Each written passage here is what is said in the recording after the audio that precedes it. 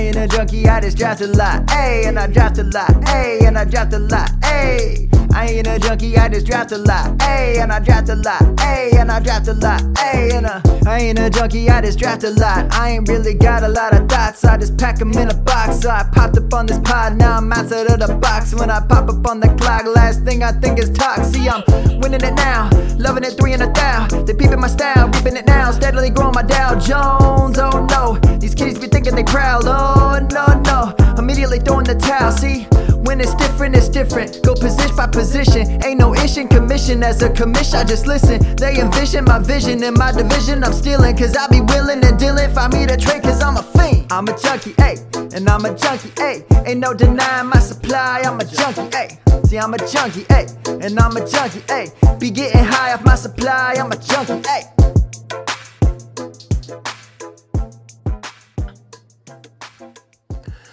Hello, everybody, and welcome to episode 52 of the Dynasty Junkies podcast, a proud member of the Dynasty Addicts Podcast Network. I am your host, Rocky Petrella, at Dynasty FF Addict on Twitter, and I am joined with two very special guests here tonight, two guys I'm very happy to have on, especially because I had one of them on a while back, and I mentioned then I had missed their pod together. One of them had to deal with real life for a while, but now they're back together with the football guys. It's Chris Allen and Adam Wilde. I want to thank you guys for coming on. Adam, how you doing tonight? Fantastic, man. Thanks for having us. And Chris, how you doing? I'm doing all right. I mean, it's been way too long, Rocky. Appreciate you having us back, though, man. Yeah, and I remember I think we had Chris like week 1 or 2 of the NFL season last year. Yeah, man. And I'd said it then. I had missed Dynasty Owner's Manual. I asked when it was coming back, and not exactly that, but pretty close. So I'm loving the Football Guys show. It's very good stuff. We're enjoying it. Yeah, we're definitely enjoying being able to work over with most of those guys over at FBG. So yeah, man, thanks. I really appreciate that. Okay, so we'll get right into it then. So what I want to do tonight was a little exercise of going through some different rounds of Superflex Dynasty ADP. We often talk about, when we're talking about, do you want this guy or that guy? It's a lot of times you hear, I'll take the cheaper guy. So what I wanted to do is go through some rounds and look at similarly priced players that you could get in startups, or even possibly if you're looking to make trades, and just, these kind of guys can, shape your team. So I wanted to just talk with Adam and Chris here about some of these guys. It's funny too. I let them know this morning. I originally did this a day or two ago and had different DLF. I'm using the Superflex DLF ADP, and they switched from May to June the day before we did the show. So I started switching some of them up, which I think bothered Chris a little bit. Oh, no, not at all.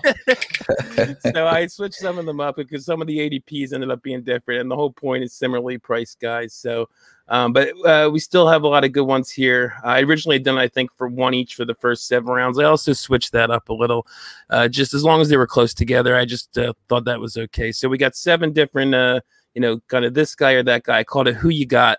And so that's what we're going to do. And so go start with round 1. Everyone knows that basically this year, Superflex quarterbacks are commandeering the first round in a way they never have before. And so we obviously had to go with a quarterback pairing here in the first round. So I did Lamar Jackson, whose ADP is 4 overall, and Justin Herbert, ADP is 5 overall. So, Chris, who you got? For me, it's Lamar Jackson. At least I'm looking at that entire offense. I know a lot of folks are kind of down on the Tylan Wallace, Rashad Bateman, like the landing spots there.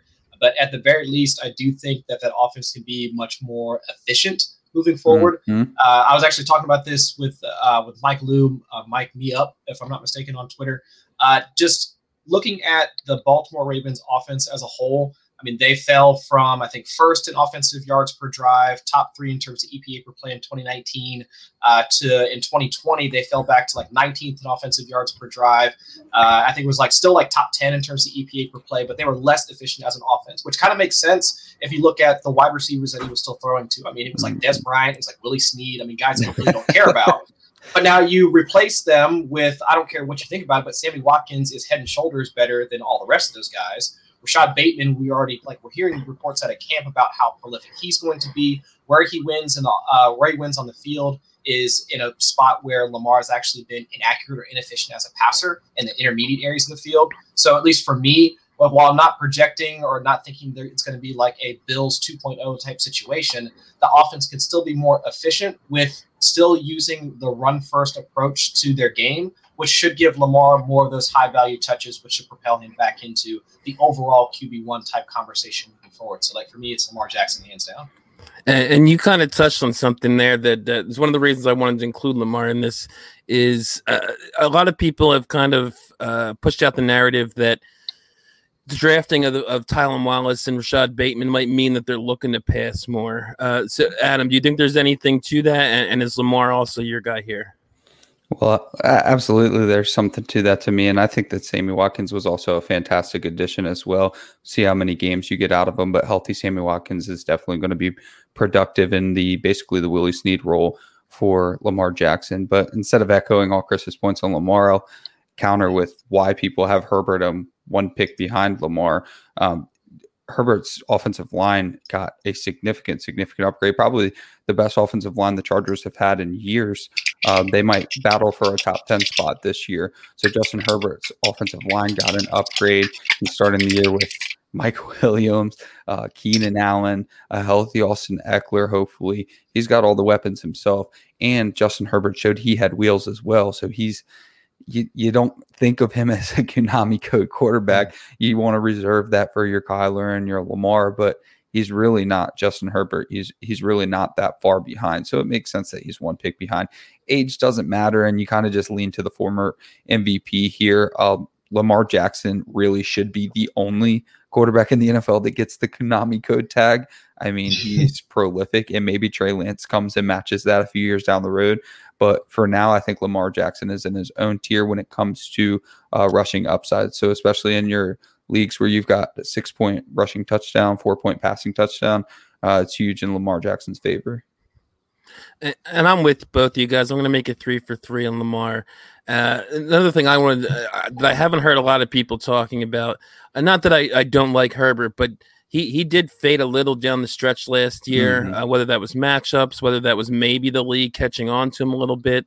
But I like Chris. I did a little pre-show prep, and I was looking at it. And last year, I think he had starting week 12, he had 20 points that week, which at that point was his lowest week of the season. Then he only eclipsed that once for the rest of the year. So it's something not a lot of people are talking about. Maybe it's just a blip, but it does worry me a little bit. Again, not that I'm going to knock him down too far, but it helps me give the edge to Lamar. Like you said, the Konami code aspect obviously helps. And we may see the passing offense increase with the addition of all these receivers. So I'm going to make it 3 for 3. I'm going to go Lamar, and just maybe a little caution on Justin Herbert for this year. I mean, it was a great rookie year, but we've only seen one. I mean, if you remember, Baker Mayfield was going like QB3 after his rookie year, and we didn't think he was going to fall off it, and he hasn't approached QB3 production numbers. So yeah, go Lamar Jackson. So we'll go to the next one, which is they were actually closer in the May ADP when I came up with this one. It's one of the only, I think it might be the only cross-positional one I ended up putting on here, but they are on the same team. And this one was Tyreek Hill, who's going at 18th overall, or Travis Kelce. He's at 28 in the ADP, but DLF ADP is non-tight end premium. I'm kind of looking at this through my other podcast, the Trade Addicts lens, where they have the 1.75 premium. And in that kind of league, I think Kelsey's ADP would definitely be somewhere in the second round as well, along with Tyreek. So, Adam, I'll ask you this time first. Which one would you rather go with if you're drafting a startup? I'm all for the tight end advantage. I think it does give you a huge advantage to have one of those top tier tight ends. I kind of get that down to tight end 5 and maybe 6 with Hockenson and Pitts. And after that, you might as well just go all the way down to Everett or something like that. So I do get why Travis Kelce is being drafted so high. You're just never going to get around age. Now, the 1.75 premium helps you, but Travis Kelce's value is not ascending. You know what you're getting with Travis Kelce, while Tyreek Hill is in a battle with like 8 wide receivers for wide receiver 1 on any given day in Dynasty overall. So it's just really hard to pass on that production with Tyreek Hill. Again, I get how important it is to have an elite tight end in Dynasty. And I don't know when Travis Kelce's falling off. I mean, he's on a Tony Gonzalez-like track, and Tony Gonzalez played well into his 30s, right? So you never know, but I can tell you that his value is not going up. You're going to see Kelce drop behind. If we could get a healthy year out of Kittle, you might see him drop behind your Kittles, your Hawkinsons, your Pitts, soon even maybe your Fant. If we could get a good year out of him, please get a good year out of Fant. So, it's just one thing that you can't battle in Dynasty is Father Time. People just don't like it. So do you think, though, that Tyreek's value can ever go up from this point? I mean, I don't think his value is going up much either, probably. I think it stabilizes for a lot longer. I mean, 24 years old, I believe, and got a contract with the best offense in the league, and I don't see that offense changing anytime soon with Patrick Mahomes' 10-year deal. So I think that Tyreek Hill probably has a lot more years around wide receiver 1 than Travis Kelce has around tight end 1. And Chris, where are you at on this one? I'm in a similar spot with Adam in terms of like Tyreek. And Tyreek's 27. 27? Wow. Yeah. What am I thinking? Yeah, he's 27. If he's 24, I mean, he would definitely be the that's what I Dynasty. What happened to the past? Yeah, he was I guess we kind of know what happened to one of his years. Which 2016 draft? Yeah. Yeah, that's which right. 27-year-old wide receivers, in a year they'll be 28, and then they might as well be dead. So I think he's got a few more years. But I think, but to Adam's point, I think it's not just about the offense that he's attached to, because I mean, that situation is similar to Travis Kelce, but it's the types of targets that he gets, right? I mean, you're talking about on an offense that's still like top 5, top 6 in terms of neutral passing rate, passing rate within the red zone. I mean, it's very rare that you're able to find a situation, or at least a passing situation, for a wide receiver like that. And so even if we're looking at Tyreek Hill projecting out over the next 2 to 3 seasons, I mean, at the very least, we can see him still having or like earning that level, that many targets. I mean, it's not just that he has a 23-24% target share within that offense. That's what you would expect for a wide receiver 1, like at least mid-range wide receiver 1. We're not talking about like DeAndre Hopkins, Stephon Diggs, or anybody like that. But still, I mean, he's getting most of the deep targets. He was right behind Travis Kelce in terms of red zone targets last season. I mean, there's so much that's still pointing towards Tyreek Hill, at least like Adam said, his value stabilizing, or at least being stable in the next few years. But with Travis Kelce, you can just see his value just continue to tick down like year after year, just for the fact that, I mean, he's already, 31, 32? I mean, 31, I think. Yeah. So, I mean, for as much as I love Travis Kelce, I mean, aha, brethren, like, what's up? But it's hard for me to see his value continuing to hold, just because of the fact that he is old. Like, he's one of the oldest tight ends in the league right now. And yeah, I hear that, and I knew that was going to be a talking point here. For me, I'm actually going to disagree on this one. I actually would go with Kelce, but that's also I think, as Adam kind of mentioned at the beginning of what he was saying, I'm big on the elite tight end advantage. And I also tend to be less ageist than most dynasty players. So I just still think he's going to give you last year's production was otherworldly. He's not going to give you that, but I think he's still going to give you that elite production for at least another year or two. And I just think it's one of the biggest advantages of fantasy football is having one of those guys at tight end, especially in a 1.75 or 2.0 premium. It's just such an advantage over the teams you're playing, because most of them, all but the guys who own, say, Waller and maybe eventually Pitts and Kittle, you're having a major point advantage there. One other thing I was thinking about too, and I'm curious what you guys think of this, is that Tyreek at 27 as a speed guy. When the speed is such a big part of your game, do you think that maybe affects him earlier in terms of production than maybe another player, just because the speed might go a little earlier?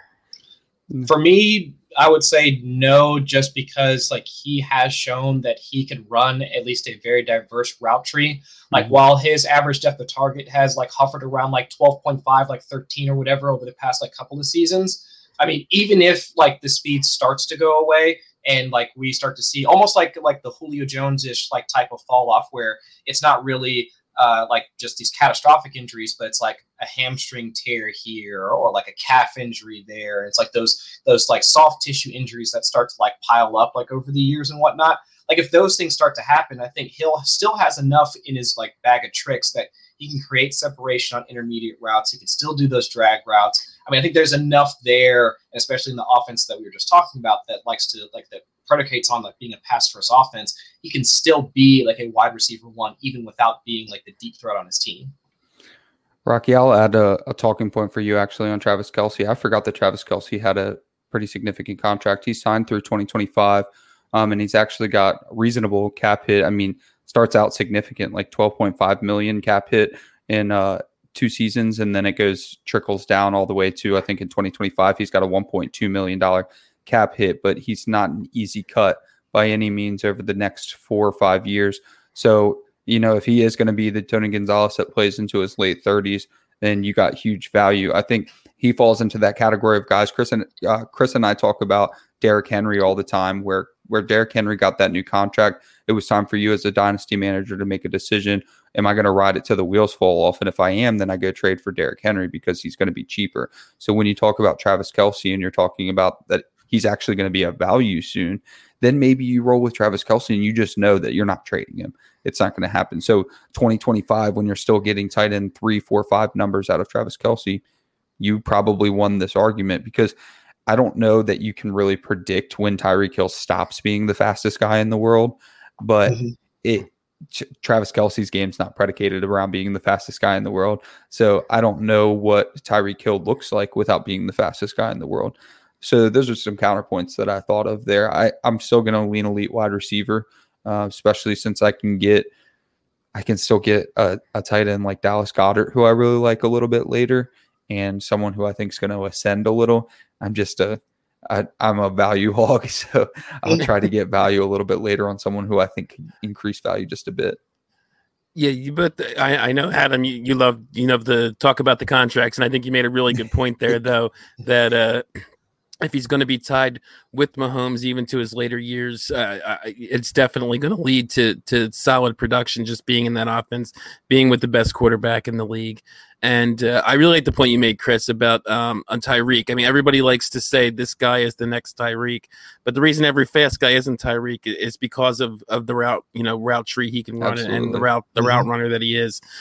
So I think you made a really good point there as well. And I guess, again, just for me, I think it's also too, that wide receiver is so deep. Not that we have, 40 Tyreeks, but right. But there's just so many guys that I like I said, I feel I can get decent wide receiver production later. I can't get anything resembling Kelce later.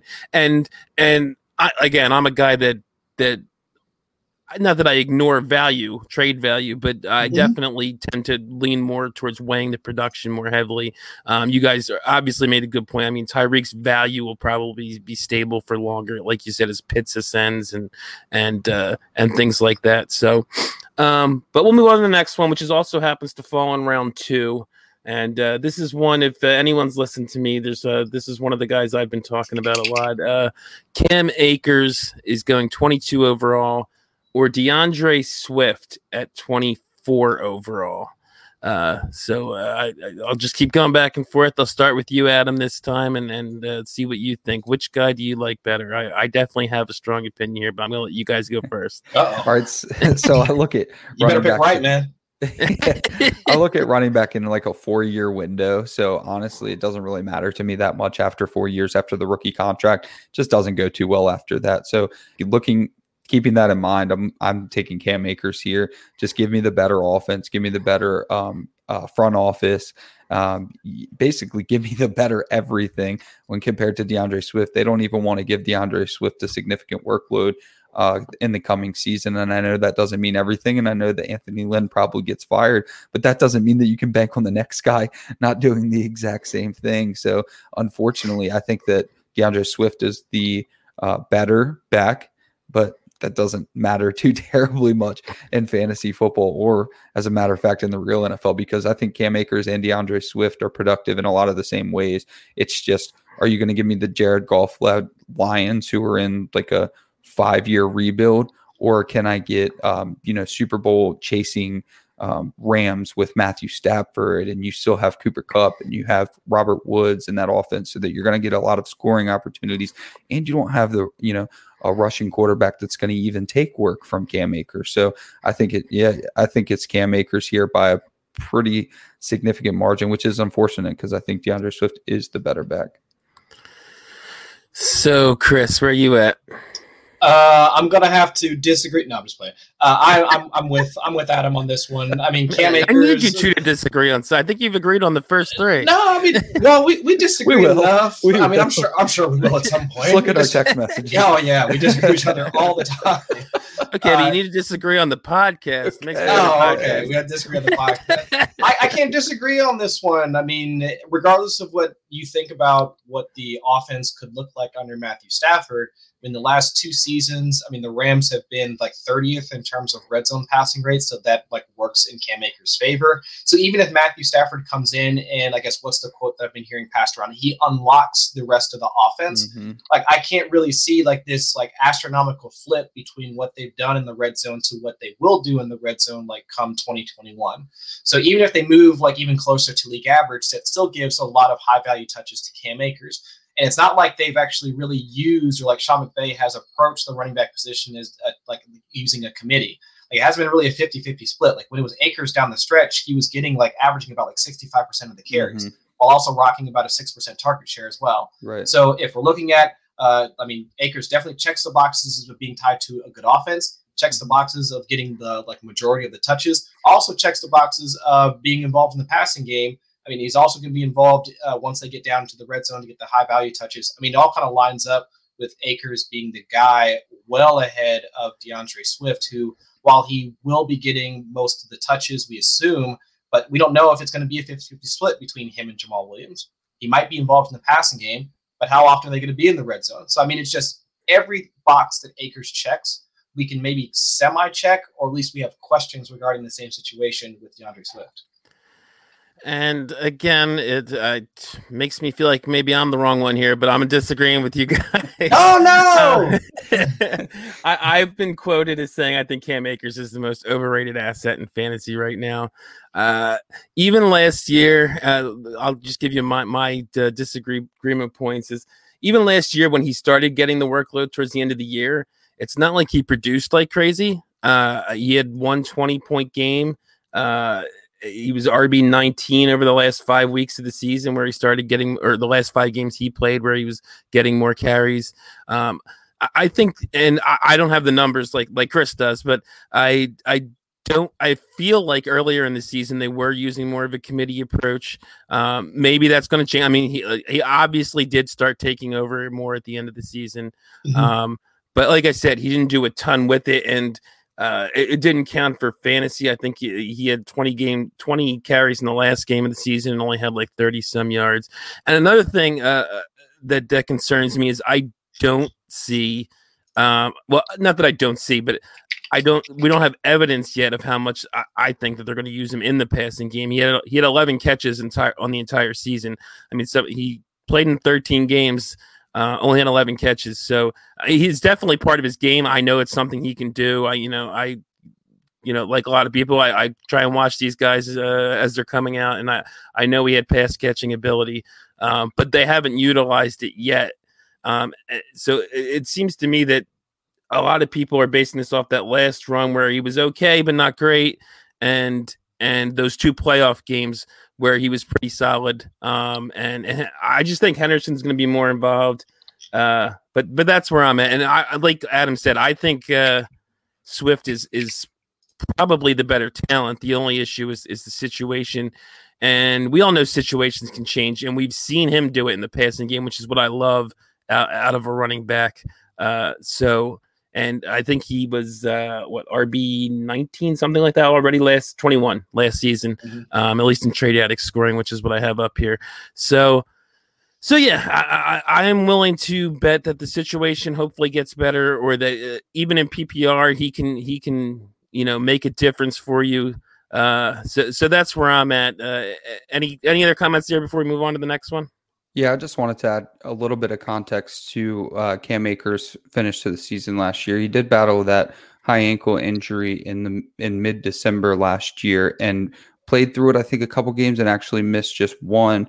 So, I mean, we have to take a ride down narrative street to really justify this, but it would make sense to me if he battled a high ankle sprain through December and then was just phenomenal in the 2 playoff games, that perhaps he got over the hump with those ankle sprains, or maybe the ankle sprain didn't matter at all. But it just kind of provides context, just like Jonathan Taylor. It took all year, and the 2 backs that we're going to talk about in just a second. It took all year to get these guys a workload, and it just so happened that actually, and like Antonio Gibson, it just so happened when they did finally get this workload, they're playing banged up, which happens with running backs in late season. So I'm not the biggest Cam Akers stan in the world. I would actually say I probably am more of a stan for DeAndre Swift, but I would like to see Cam Akers come out the beginning of the year healthy with the workload that they were giving him at the end of the year with the ankle issue. Yeah, and it's funny, as I feel like when they both came out as rookies, I was a little lower on DeAndre Swift than everybody else, and a little higher on Cam Akers, and now I seem to have totally flipped from what everyone in the community is thinking. But I guess we'll see who's right. I could be totally wrong on Akers, but I just think we're not going to see. I just think he's being kind of valued. I think he's like RB8 or something like that, and I'm not sure he's going to quite achieve that level, but we'll see.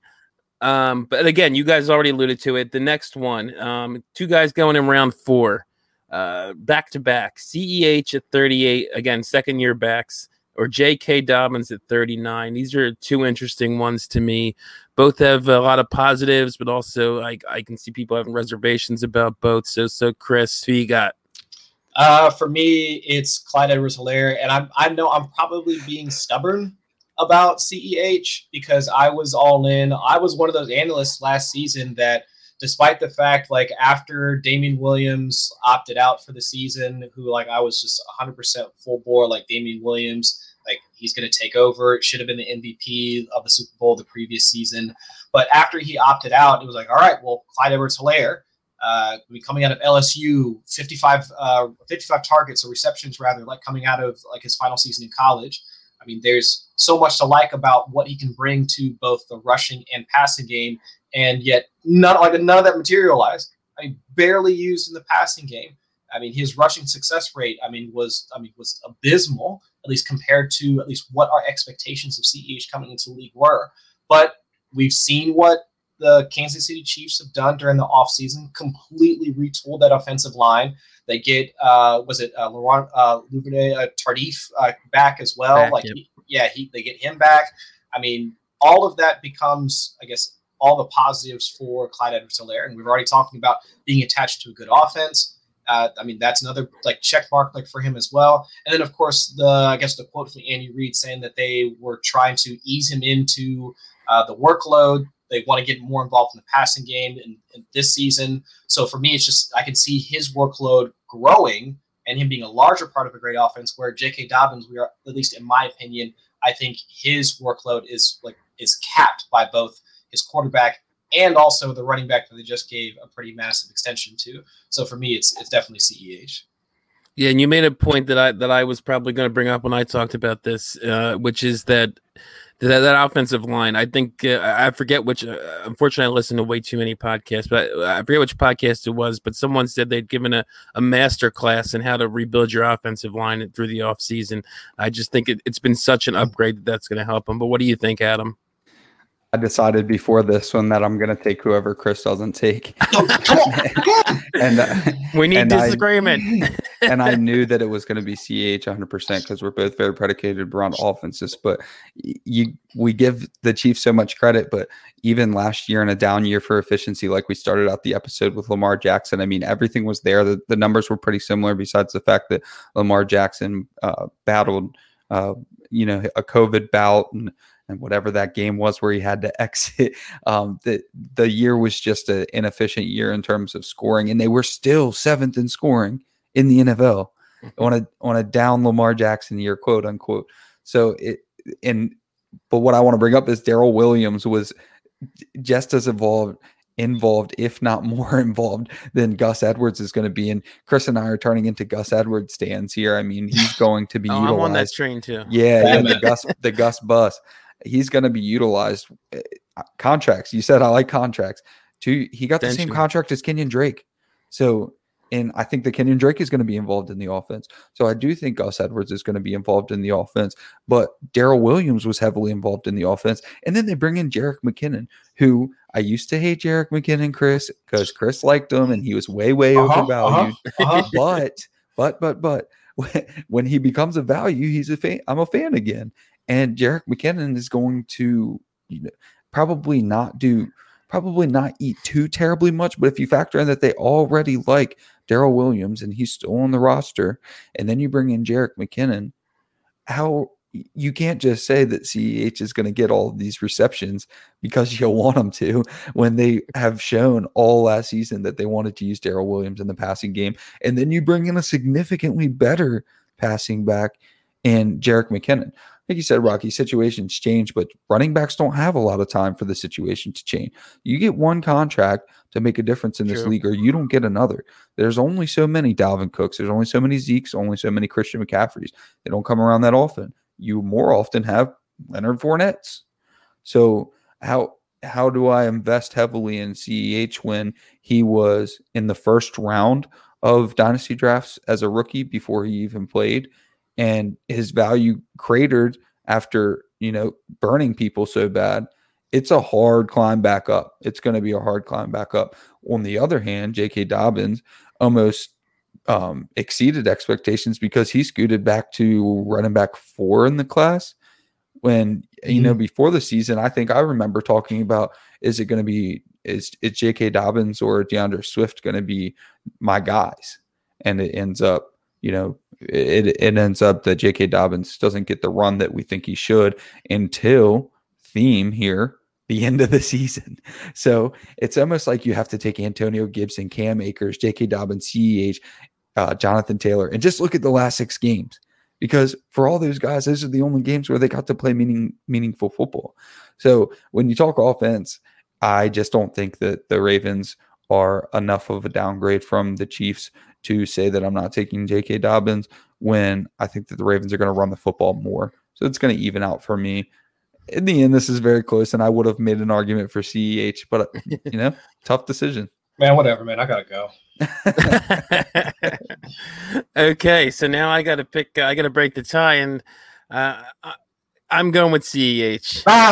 It's hard to beat the Chiefs offense. I tried. Yeah, it's just I was again another kind of split thing is as disappointing as everyone thinks CEH was, and I felt like he was disappointing last year. Prior to the week he got injured towards the end of the season, he was actually at least through 11. I'm not sure. It was the week he got injured. He was RB10, so that's still not too bad. Low end RB1.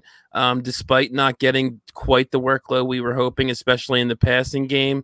As you said, it's just that the Chiefs offense is just so good. It's hard to argue against them.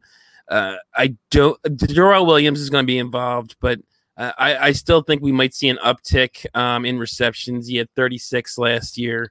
I don't think we're ever, a lot of people were thinking, oh, this guy's going to catch 75, 80 passes. I don't think we're ever getting that from him. But despite his ability to do it well, I just don't think that's the way the Chiefs offense works. I don't think Mahomes loves to throw to he's not a guy who's going to dump. He's not Alex Smith who's going to dump it off to the running back a lot. So you got to kind of scheme those touches for CEH somewhat. So, and I've been kind of preaching caution on Dobbins all offseason because of Gus Edwards. Gus Edwards is definitely a concern for me. He's a people don't like to admit it, but he's a very good running back in his own right. He's not a lead back, but he just produces every time he's on the field. So I think Dobbins can certainly be efficient, and I think he can get a decent amount of touchdowns as long as Lamar's not stealing them from him. But I just lean CEH because that Chiefs offense is so good. And again, being the production guy, we've seen it a little more from from CEH in those first 10, 11 games. And again, I was looking at it while you were talking, Adam, and even in those last 6 or so games when Dobbins came on, he was RB15. So again, they produced better, but it wasn't like he was amazing. So I'm going to lean CEH, but I agree with both you. It's very close, and that's probably why they are back-to-back in ADP. So Baltimore's rushing rate was actually 55% last year, and the next best was 51%. So even if you give a little boost because Lamar Jackson's running the football, you're still talking about 28 for Kansas City. So I guess I only bring that up because if we're acknowledging that CEH probably isn't going to catch as many passes as we would like because, hey, for some reason they want to pass to Darrell Williams and then add Jerick McKinnon, another pass catcher. So even if CEH is going to be productive in the run game, he's still going to be trying to, get precedence over Travis Kelce in the red zone, over Tyreek Hill in the red zone. So if they're going to be 28th in rushing and CEH is going to be a predominantly early down back, it's just going to be a struggle for me there. I think that J.K. Dobbins might actually be. I should have picked J.K. Dobbins as the first place. Is what I'm getting at. Well, the other thing too, though, is he's even with him not maybe getting as much as we want. I don't think we're going to see Dobbins ever get as many passes as we want as well. Again, with the way that offense is run, Lamar is another guy who doesn't throw to the running back. It's mostly just run, Lamar pass, Lamar run. So, yeah. It clearly works. It does work, scoring. but it's hard to imagine. I mean, that was one of the things I think we all loved about Dobbins coming out. He did have good ability in the passing game. He just ended up on the wrong team to take advantage of that. So, okay, let's move on to the next one, which is a round 5 group pairing of guys here. A couple of receivers this time. Chris Godwin is going 50 overall. DJ Moore is going 53 overall. So, Adam, your turn to go first. I do not want to go first. So my problem with both of these players is that they're almost equally productive, and neither of them have contracts past this year. But there's a right answer here. You better pick the right answer. So what am I supposed to do here? I mean, pick the right answer. Yeah, I mean, Chris Godwin's my answer. So I'm gonna have to take Chris Godwin. He's in the best. This is what I was looking for. I'm so torn. Chris Godwin is in the best position to earn a significant contract. Significant contract means significant volume, hopefully a good offense, but there's no really indication of that. But Chris Godwin in his contract year gets to play with Tom Brady and go for another Super Bowl run. And I have no idea what we're going to get from Sam Darnold in past Sam Darnold. So, if I have to pick 2 players that don't have contracts going forward, who are both young and both excellent, just give me the one who's going to be set up for a career year over DJ Moore, who I think is probably the better athlete here, probably the better wide receiver here. But that doesn't matter if you don't have, Tom Brady throwing you the ball instead of Sam Darnold. So I'm just kind of flipping a coin here and going, I think Chris Godwin earns himself a better role going forward. So Chris clearly disagreed with you. So Chris, make your DJ Moore point. Yeah, please do. It's just my anti-Chris Godwin take is the fact that like the target shares relative to like the 3 receivers that are part of the Bucks. I mean, they're almost like inseparable in terms of target share. I mean, it's been like Mike Evans sitting at a 23-24% target share. Antonio Brown was kicking up into the 21-22% range. I mean, who Tom Brady, like for some reason or another, has an affinity towards, and he found his way back to the team again. They brought him back as well. So even if like Antonio is still just going to be there for a year, and obviously because this is dynasty, we need to project out a couple of years. I still lean towards DJ Moore. I mean, when DJ Moore came out of college, I thought that he was going to be at least the better receiver out of the 2. I mean, if we not to say that either of us, any of us are ageist, especially at this young at this point in their careers. I mean, DJ Moore he's a year younger, if I'm not mistaken. I thought so. I think he's 24. I believe so.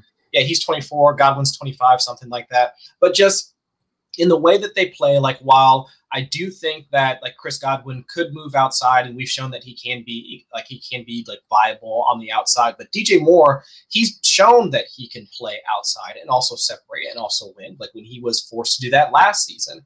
And while the production didn't come like we wanted it to, but that was mostly because he was tied to Teddy Bridgewater versus Cam Newton, like who he had the year prior. I mean, that he showed that he was capable of winning like downfield and contested situations where Chris Godwin isn't as successful or isn't as useful like in that type of area. That's why they had to bring in guys like Antonio Brown and Mike Evans still being up like working the outside like primarily over Chris Godwin. So with DJ Moore being able to move both outside and on the interior, I mean, he's just the more versatile wide receiver. And if I had to compare the two, I just want that guy. Like, I don't care if he's tied to Sam Darnold. I mean, we can make the case that Sam Darnold could wind up being good. I mean, if the Panthers invest in a guy like Sam Darnold after letting, just calm, cool, collected Teddy Bridgewater, like they just rushed him out of town after 1 year, then they must see something in him that would allow him to unlock that offense, to be a larger, like to help fuel that offense. I mean, not just him, but Robbie, and then also subsequently like Terrace Marshall as well. So at least for me, I lean towards DJ Moore, but I will say that that's a bias on my end because I've been more of a DJ Moore fan like since he came out of college, especially when that, what was it, All or Nothing clip with him and Steve Smith. Like that's just been my fantasy football. All he had to say was fantasy football, and he had your heart. Yeah, I mean, it was just, I mean, I just thought it was a hilarious clip. I mean, Steve Smith was awesome about it. But I think between the two of them, that'd be my choice. But I would agree that it's fairly close, though. Right, as it should be with the close ADP. But once again, sorry, Adam. I'm going to side with Chris here. Right. I got DJ Moore here for a lot of the reasons Chris said. I definitely liked him more, coming out. I think he profiled as a wide receiver one potentially. He hasn't done that yet, but he has had 1,175 yards in back-to-back years. The touchdowns haven't been there. You can chalk that up to the quarterback, I think, somewhat in the offense. Will that improve this year? We don't know. We're all hoping, I think, that Sam Darnold might actually show he's good, but he might just be a bad quarterback. But he has escaped Gase, so there is hope there. And Godwin, other than that one great year, I mean, he's never eclipsed, and some of this has to do with injuries, but he's never eclipsed 65 catches, never eclipsed 842 yards, and never eclipsed 95 targets, except that 1 year, a couple of years ago, where he was like a top 5 or 6 guy. So again, I agree with Chris. I worry about the target share there, and I do wonder if it's very possible that I guess they could let Evans go. I do wonder where he's, both of these guys have quarterback issues after, Tom Brady's probably going to be gone in a year or two as well. So we don't know what the future holds for either, although maybe not. Maybe Tom Brady's going to play until he's 50. Who knows? But that doesn't mean that Godwin's still on the Bucs either. I just think that he right. But I mean, that could be an issue as well. If he ends up being some crappy team's number one receiver, where that's not ideal either. So, which often happens sometimes when these guys leaving free agency. But Chris Godwin to the Cardinals, have them push all the chips in. There you go. Send it to Arizona. And it's a wrap after that. But yeah, so I just again, I think for almost the same reason as Chris. I love DJ Moore coming out, and even his rookie season, which wasn't as good as the last two, was very solid for a rookie, and he really just needs to up those touchdowns. And I think we think of him, if he had like 8 touchdowns each of the last 2 seasons instead of 4, I think we'd think of him a lot differently because he'd have a much higher fantasy finish, even with just like a handful of extra touchdowns, I think. So I'm going with DJ Moore for this one. And we'll move on to the next one, which another quarterback pairing. This is more in the range of guys I'm usually looking at because I'm a wait on quarterback and super flex guy in startups. So this is 2 round 5 quarterbacks. And again, anyone who's listened to me on Trade Addicts or Dynasty Junkies knows which way I'm going with this, but I'm going to let the guys go first.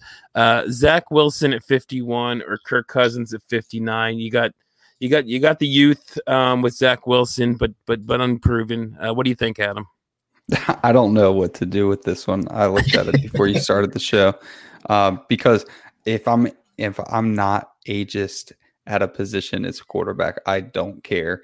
They might play until they're 43. 32 is the same as 22. 32 is better than 22 to me because that means that they've had 10 years in the NFL to figure it out here. And I think that Zach Wilson kind of is very comparable to Kirk Cousins, actually. I wouldn't be surprised whatsoever to see Zach Wilson have a Kirk Cousins career arc and be in the same position when he's 32. So I don't really have – I don't have much. I guess it depends on my team. Do I have any Jets players? Do I have any Vikings players? I probably flip a coin. No, I think I go with Kirk Cousins because I know what I have in Kirk Cousins. I don't know what I have in the Robert Saleh Jets. I don't know what I have in Zach Wilson. I mean, he was my quarterback 4 on the year, and I wasn't excited about he or Mac Jones. I was just slightly more excited about Zach Wilson than I was Mac Jones. So it's not like it's not like I see him as a guarantee hit. Like, actually, just last night I said, look, it's very, very seldom that 5 quarterbacks hit, even when there's 5 drafted in the first round. But I think that Lawrence, Fields, and Lance are as close to sure things as we're going to get. And then Zach Wilson and Mac Jones, if they fizzle out this year, I'm not surprised. If they're not the answer this year, okay, that's not out of the realm of possibility for me. So I guess give me Kirk Cousins just so I'm not holding the bag with Zach Wilson in case he fizzles out or Robert Saleh doesn't work out as a head coach. Sure. So, Chris, are you going with the correct answer and agreeing with Adam this time? Yeah, I would agree with Adam on this one. Well, just because I don't know, like, not to say that correlation has to be like this massive concept when it comes to dynasty, but if I'm thinking about like the offense and like the team's passing offense, because obviously that's what you need, a good passing offense to be like a reliable quarterback, like in fantasy football, unless you're rushing a lot, which neither of those guys really do, at least at this point in their careers, at least not for Cousins at this point. But I mean, Kirk Cousins is still tied to Justin Jefferson, and we all saw him like quickly ascend to essentially like the high end ranks in terms of wide receiver. Still got Adam Thielen, even though Adam Thielen's getting fairly long in the tooth as well, like 30, 31, like somewhere in that range.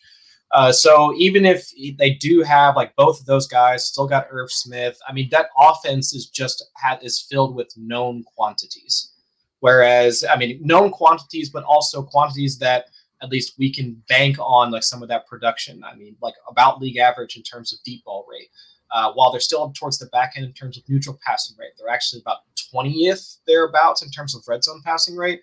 And that's where like Adam Thielen has been able to make his hay for the most part, like in the red zone, getting most of those targets from Kirk Cousins. We don't really have an idea of what the Saleh, Jets, like, you know, Zach, what all that's going to look like. But I can tell you right now, I mean, they definitely don't have an established wide receiver 1 like Minnesota has, like Kirk Cousins has, unless you're really ready to crown Elijah Moore as the next Justin Jefferson. And nobody's ready to do that. Nobody's ready. Like, nobody's saying that about like Corey Davis or Denzel Mims or Keelan Cole or like any of those other guys.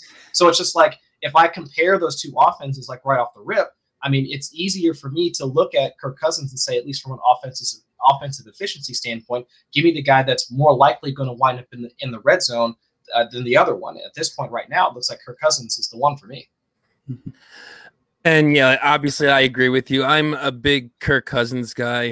As someone who likes to wait on quarterback, or at least not pay up for quarterbacks too in already existing leagues, Cousins is a guy I definitely target.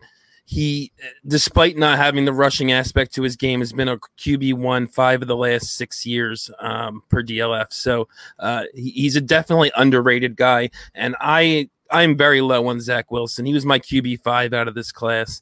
I wouldn't be surprised if he busts at all. I like Mac Jones even more than him. So I don't have much more to say. I'm just going to go Kirk Cousins here and agree with you guys. So the last one we have is Mark Andrews or TJ Hawkinson.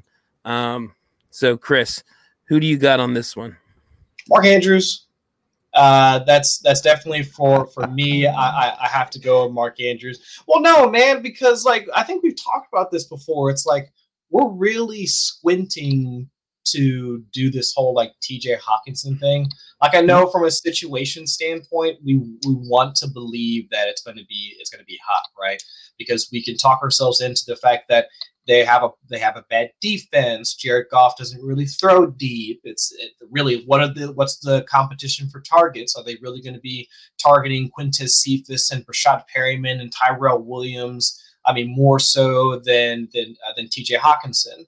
I mean, there's so many like narratives, like while I all think that they're logical, but at this point it's like there's just narratives, right? Like we've seen Mark Andrews do this before. We've seen Mark Andrews, like even in a year, right? Like last season when we thought that it was actually highly likely that he could opt out because he has diabetes, like he still was a very viable like tight end. Like he was actually like a full-time tight end, like high-end snap share, still getting the targets, still getting the red zone targets. And just because that offense took a back seat, or like it took a step back rather, I mean, Lamar goes from like a 9% touchdown rate to a 6.9 touchdown rate. Nice. I mean, but Mark Andrews was still a large part of that. He's still a focal point of that offense. And that's still going to be the case. Like we were talking about earlier, what was it with Lamar Jackson versus, what was the early one? Oh, Justin Herbert. Like if we think the Baltimore Ravens offense is still going to be efficient, or actually more efficient this season, then Mark Andrews is still going to be a large part of that. So for me, I think it's Mark Andrews without too much hesitation for me, quite honestly. See, I like them both. I'm fairly high on both for very different reasons. But you got to pick one. You can't just be high on both. Oh, don't worry, I've got it for you. So I'm going TJ Hawkinson, and I'll start with. So the worry with Mark Andrews was in his best year, he only had a 48% snap percentage. And then last year it was like, okay, well, that's great. Well, his snap percentage went way up. Okay, there was no Nick Boyle. Guess who's back? Nick Boyle, probably the best blocking tight end in the entire NFL. Guess who's not a great blocking tight end? Mark Andrews. Guess who else is up for contract? Mark Andrews. I don't know what Mark Andrews looks like outside of the Baltimore Ravens system. So yes, in best ball, Mark Andrews and TJ Hawkinson back-to-back for me this year. Love them both because I think that the Ravens offense is going to be much more efficient. But they added 3 wide receivers who I think are going to be very productive. Rashad Bateman, I think, can be a true number 1. You still have Marquise Brown. And then Tylan Wallace was an excellent grab. So we went from Mark Andrews was pretty viable on a 48% snap share. It's not going to go up with Nick Boyle back, but then you add 3 weapons. And then you already had Hollywood Brown come on at the end of the year, where you can even take it all the way back to draft pedigree. I mean, TJ Hawkinson hasn't gotten any love for being the 9th overall pick, and he's progressed like a tight end should over the last 2 years. So TJ Hawkinson's in for his 3rd year breakout with, I mean, last year he just eclipsed 100 targets. He's going to lead the offense in targets. We talked about Lions wide receivers yesterday. We could have talked about all 3 of them in the same vein, and it wouldn't have mattered. You might not see any of them. You might not see any of them. You might see all of them. Rashad Perryman's better than him, though. There is one viable option in that passing game. Well, okay, 2, DeAndre Swift, but TJ Hawkinson is the one viable option in that passing game. No, it's Quintez Cephas. So I don't see how you look at these 2 situations. I mean, I see how you look at the players, and you could pick Andrews based on that. But if you look at the 2 situations, you're looking at a season in which Mark Andrews won't be on the field as much and got competition for targets, but a more efficient offense. Or you have TJ Hawkinson, who was drafted to be amazing, 9th overall, been productive in his first 2 years, got better in his 2nd year, and is now set up for probably like 150 or 160, something ridiculous for a tight end. So I go TJ Hawkinson here. It's not a huge lean, but I'm trying to look a year ahead or even 2 years ahead. And if I'm looking 2 years ahead, I easily see Andrews ending up on another team that doesn't facilitate his incredible efficiency. And yeah, that's where I'm at. I'm also a big Hawkinson guy. I can almost see him moving into that Waller Kittle tier this year because he's going to just get so many targets, I think.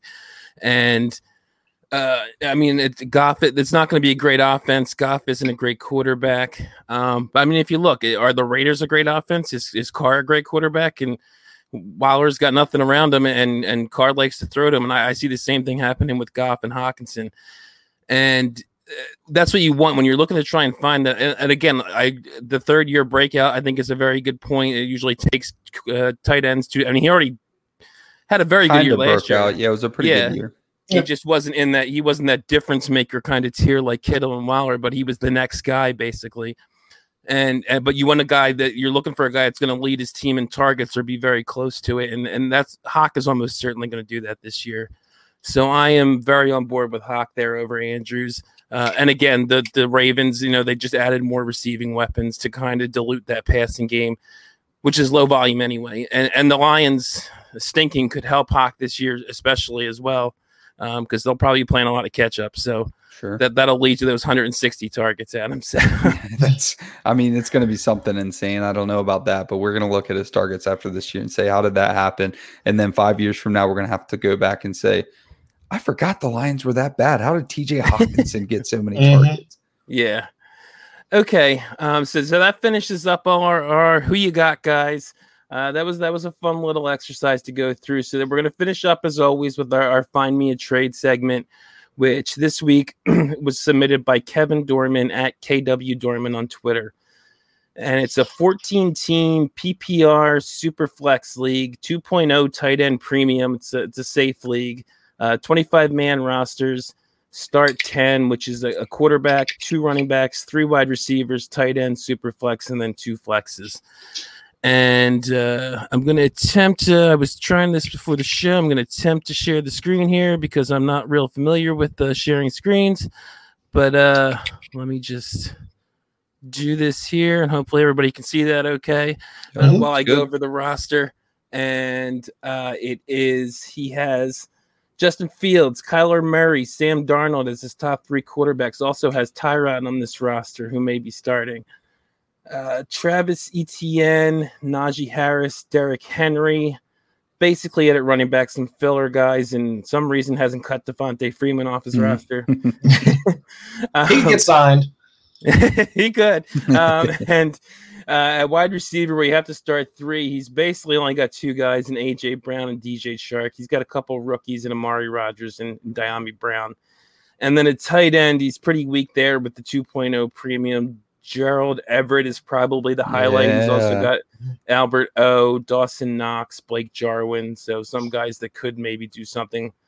But that's pretty much his roster. And what he said was when he gave us this roster is that it's a team he took over just a couple months ago, wanted to go full rebuild. He actually only had Tyrod and Rivers when he took over the team at quarterback. So he's done a good job building up the quarterback position. And he's made a few trades so far, but would still like to move on from Henry for future picks or younger running back, but can't seem to trade him away, which I can see. Maybe this Julio trade helps it a little because I do think that helps Derrick Henry. But what do you think, guys? Let's go to since Chris didn't put his on the sheet, I'm interested to hear it. So, Chris, what do you got? I know I was messing with your OCD before we got started. No, because my thought process is like we had just talked about. I mean, it's necessary for him to at least start a rebuild with the way the roster is currently constructed. At least for me, I don't see roster reconstruction is not something that happens all at once. So it might take some time, especially when you're moving an asset like Derrick Henry, like Adam was talking about earlier. He's definitely one of those guys that you have to be in the proper situation. Your team has to be properly set up in order to make that take on that type of asset. So the one team that I was looking at, and actually, can you pull it back up again if I'm not mistaken? Either way, the trade that I was thinking about was Derrick Henry and a 2022 third for Miles Sanders and Laviska Shenault. So at least in that type of trade, you're tearing down on the running back position. You're getting a few more usable years out of the running back position on at least a decent offense. We don't know what the Jalen Hurts experience is going to look like, but at least we know that he's going to be the primary ball carrier, at least involved in the passing game. We know about the Kenny Gainwell, Boston Scott, any of the other guys. But at least with Chenault, you're also adding to your wide receiver core, which at that point, I think you only had like maybe 5 or 6 wide receivers or something like that. So while it's not like a wide receiver, like an established wide receiver one, like you'd really want on a dynasty squad, like a DK Metcalf, Justin Jefferson, or things of that, like guys like that, it still provides you with some youth at a position of need. Whereas, I mean, for this one, is that the team we were looking at? This is the team that has Miles Sanders. Oh, that's the team that has Miles Sanders. Yeah, that's right.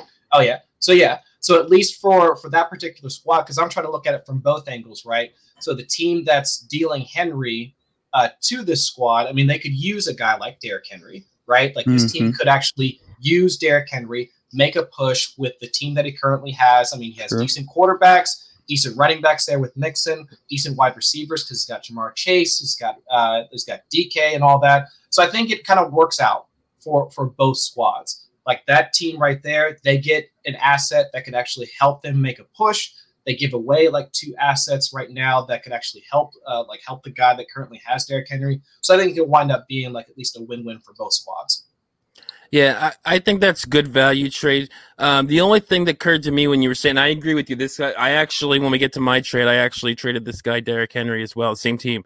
So I definitely agree with you that he's a guy you could use. I mean, it looks like he's a team trying to contend, still missing maybe a piece or two here, but and he definitely has the receivers to trade away Chenault and gets the upgrade from Miles Sanders. The only thing that occurred to me while you were saying it was just it would give him Chenault and Chark. Do you care about that, or you're gaining value, so it doesn't matter? Right, you're gaining value, so it doesn't really matter. And at least for my money, I think Chenault is the one that you want out of that passing game anyway. Like over like long term, I mean, who we really think is going to stick within an offense? Like for me, I can see like Chark like wind up being a primary focal point in that offense, like with Trevor Lawrence, like over the years. Whereas like Chark could be that guy they just keep for the next like maybe 2-3 seasons and wind up dealing him over the next like couple of years or so. And Adam, you like that trade, or what do you think? Well, yeah, I think that's a good trade because Miles Sanders has the stink on him, and I always like to go for the guys that have the stink on them, where people just hate on them to hate on them, and you double count negatively, and it's a snowball effect. So I try to target players like that. Joe Mixon was that guy for a while, and he's come back recently. But yeah, Miles Sanders is a good target. I like that trade because I think that Miles Sanders has a lot of ascending to do once he gets a full season with Jalen Hurts. Okay, so I'm going to go right into mine because, like I said, it's the same team, so I figured I might as well leave this up here and go into that. So it's what I did was I did something a little different. I actually didn't worry about – he mentioned in his comments about getting a young running back. I didn't really worry about that because – it would be nice, but he does have 2 young running backs, and he's not doing anything this year. So if that's the case, who really cares if you have another running back? So that's what I was thinking, and I went a little bigger than Chris did, and I went Derrick Henry, Justin Fields, 22 third that I would be willing to up to a second, probably even if necessary, to this same team for Jamar Chase, Tua, and a 22 first. And so what I was thinking is, I think value-wise, Henry's up a little right now just because of the trade. At least with smart players, they realize that this is going to be a benefit to Henry. Fields definitely has the value advantage over Tua, but you're still staying young at the quarterback position. And again, it's a value upgrade. We don't know that it's a production upgrade. I mean, I love Fields. I basically had him as 1B to Trevor Lawrence coming out, but for all we know, he could have the same rookie year Tua did. I mean, we don't know. So, and I think Tua is being a little underrated right now as well. So I don't mind the QB downgrade.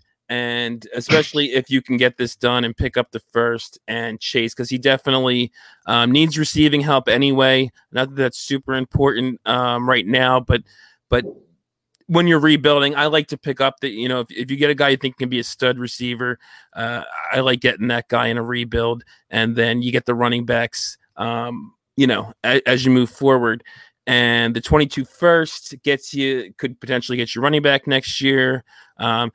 And it would give him 2 firsts as well, so he could maneuver around a little bit with those 2. I wasn't sure totally on the value. I actually, just to make sure before I kind of put this on the sheet, I put into two calculators. One said it was an overpay. One said it was an underpay. So I figured that meant it must be not too bad. It depends on the owner, I guess, especially how high they are in Fields. But I like getting Chase 2 in the first in a rebuild. Keep going forward, and you hopefully build it up next year. I think he has a lot of nice pieces right now that he could even maybe by 2022, if he gets maybe another running back and another receiver in that draft, could be in the mix as soon as next year. He probably needs a tight end as well, so we'd have to see how that goes. But what do you think of that one, Adam? I think that's a good deal. I don't know if it gets. You have possibly up to a second there. I think you probably would have to throw in the second, but the problem with that is it might not be that much of an upgrade because you just gave that person Derrick Henry, so their 2022 first is going to be later, and then you're giving up your second, which should be the 201. So you really only jumped yourself up, a few picks there. But I think that by next year, Chase is going to be significantly more valuable than Derrick Henry. So it's a good look into the future. Something that you probably don't win on Twitter when people really think about it, but next year, when Derrick Henry's got the stink I was just talking about because he's too old to get 300 carries again, you're going to be happy that you had Ja'Marr Chase. And Tua and Fields could be a toss-up. I love Fields too, but you never know. It could be a toss-up. They're both supposed to be productive young quarterbacks. Yeah, and I don't know that this guy necessarily. I mean, I know he's rebuilding, but I don't know that he's definitely going to be like, say, the 201, because I just think he has a lot of good pieces there that he's got. He's got AJ Brown. He does have a couple of good young running backs. He's pretty solid at the quarterback position. Even if he does this trade, I like Tua more than most. So he may score enough that he may be. It might not be quite as small of an upgrade as the 201 to a late first, but he's definitely going to be a non-playoff team. But Chris, any thoughts on that one before we move on to Adams to finish it off? I mean, that's a home run of a trade, like right there, and I actually kind of dig it. I mean, especially at this point in the offseason where, we're past all of the draft stuff. We're getting into the OTAs part, and we're seeing all these the videos or whatever. Like, these are the types of trades that kind of like that immediately shake up a league, and I like it, man. Mm-hmm. Like, I really like it. Like, that's one of those trades where, like, you pull it up, like, you get the email in your inbox or whatever. Like, when a trade goes down, you just look at it, you're like, holy shit, like, wow. I mean, I don't like. So I kind of dig it, man. Like, it's an aggressive trade. I mean, and with the pieces that you're asking for, I mean, I don't like. I agree with Jerry right there. I don't know if you would get it done, but I definitely like where your head's at. That's what I was going to ask. That was my only concern, is if it was not enough quite to get it done. So I think, I agree with Adam that you would need to at least include the second.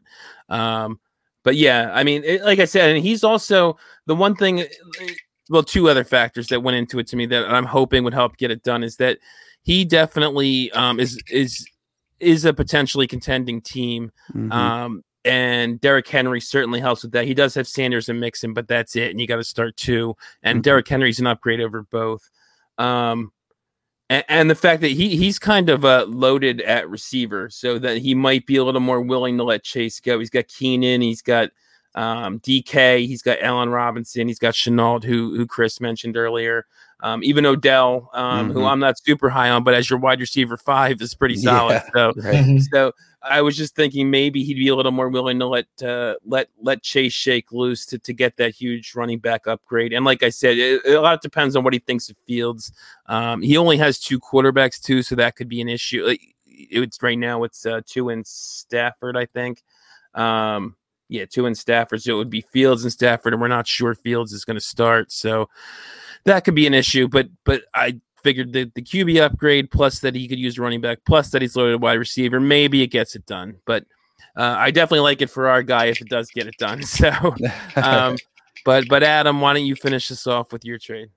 Sure. So I wanted to agree with you. I don't think that he should be targeting a running back plus right here. I said earlier, you have 4 usable years out of running back. Why do you want to waste one of them on a rebuild?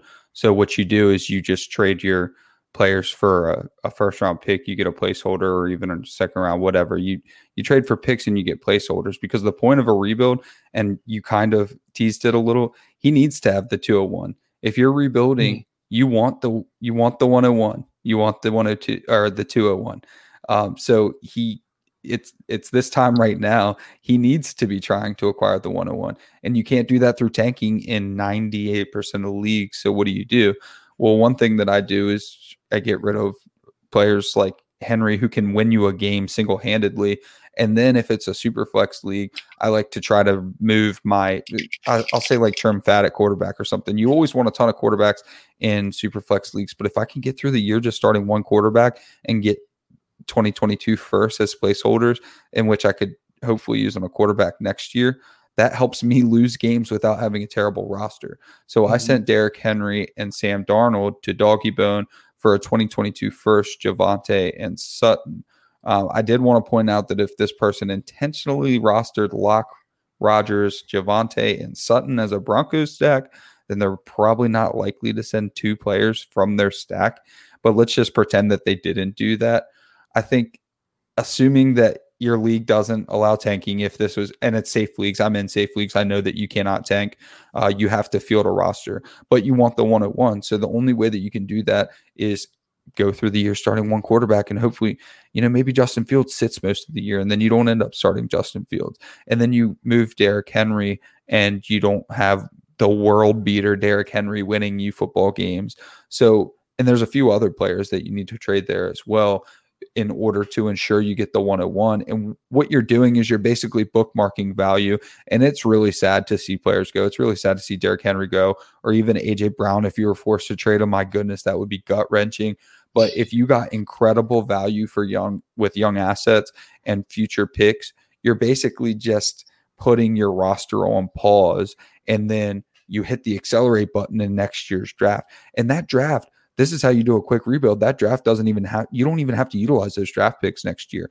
You just get a crap ton of draft picks, do terrible this year, look like your team is awful, and then you have all of this capital to toss around next year. And you can do a 1-year overhaul just like that if you want to, by making sure that you get the 101, trade back the 101 to the 103, 104, trade back even further, etc. And you can just build a monster just by doing that. But if you still keep these productive assets after you make that Derrick Henry trade, then you find yourself at 105, 106, and you have a 3-year rebuild there. So that's what I was thinking when I made that trade. And Chris, any thoughts on that one?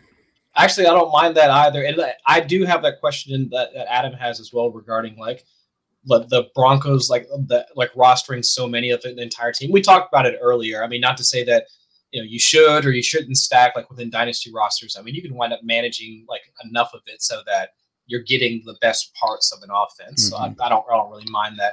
But like the pieces you're getting back from it, I mean, Javonte, definitely ascending. We're already hearing like plenty of work like coming his way, regardless of if Melvin Gordon stays, winds up getting benched at some point or whatever. Courtland Sutton, same thing like what Adam was talking about earlier. You definitely want to try and invest in those guys that like have the quote unquote stink on them. Mm-hmm. Coming off the ACL tear injury, a lot of his value is depressed, but we still know that, he's going to be the alpha like within that offense. Absolutely.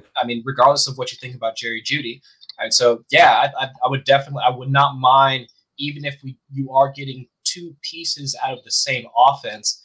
Those two pieces that you right there give you, going from Derrick Henry to Javonte Williams gives you like so many years back, but then also being able to tack on a viable wide receiver one on top of that, I think that's awesome value.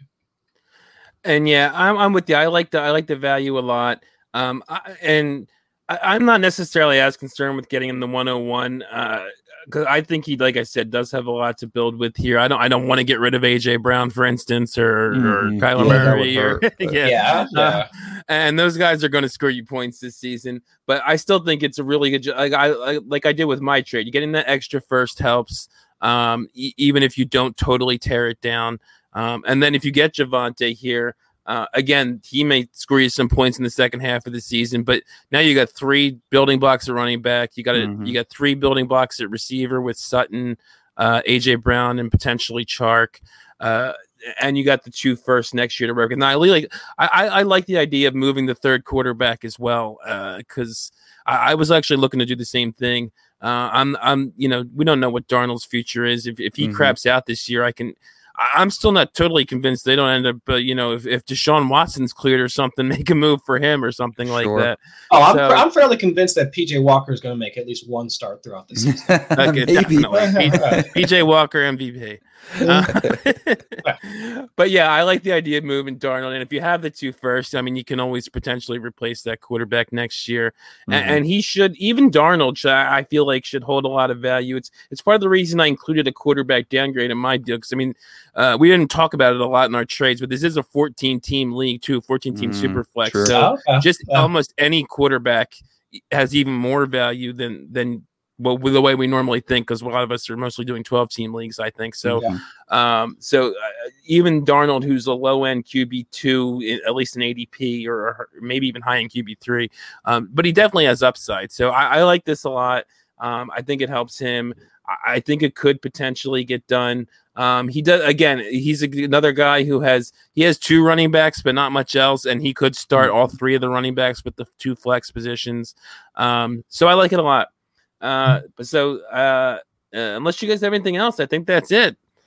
Oh, I forgot to mention he's out a 3rd quarterback if Aaron Rodgers does take Drew Lock's job and complete his Broncos stack. So that's that was true. Yeah, I considered he could use Sam Darnold. Yeah, and even if Aaron Rodgers, doesn't go to Denver, he could potentially hold out or retire, which puts him down a quarterback. And he does have he actually has Bridgewater and Locke.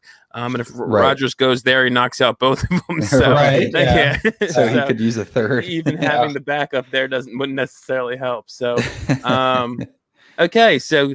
Good show, guys. I want to thank you so much for coming on.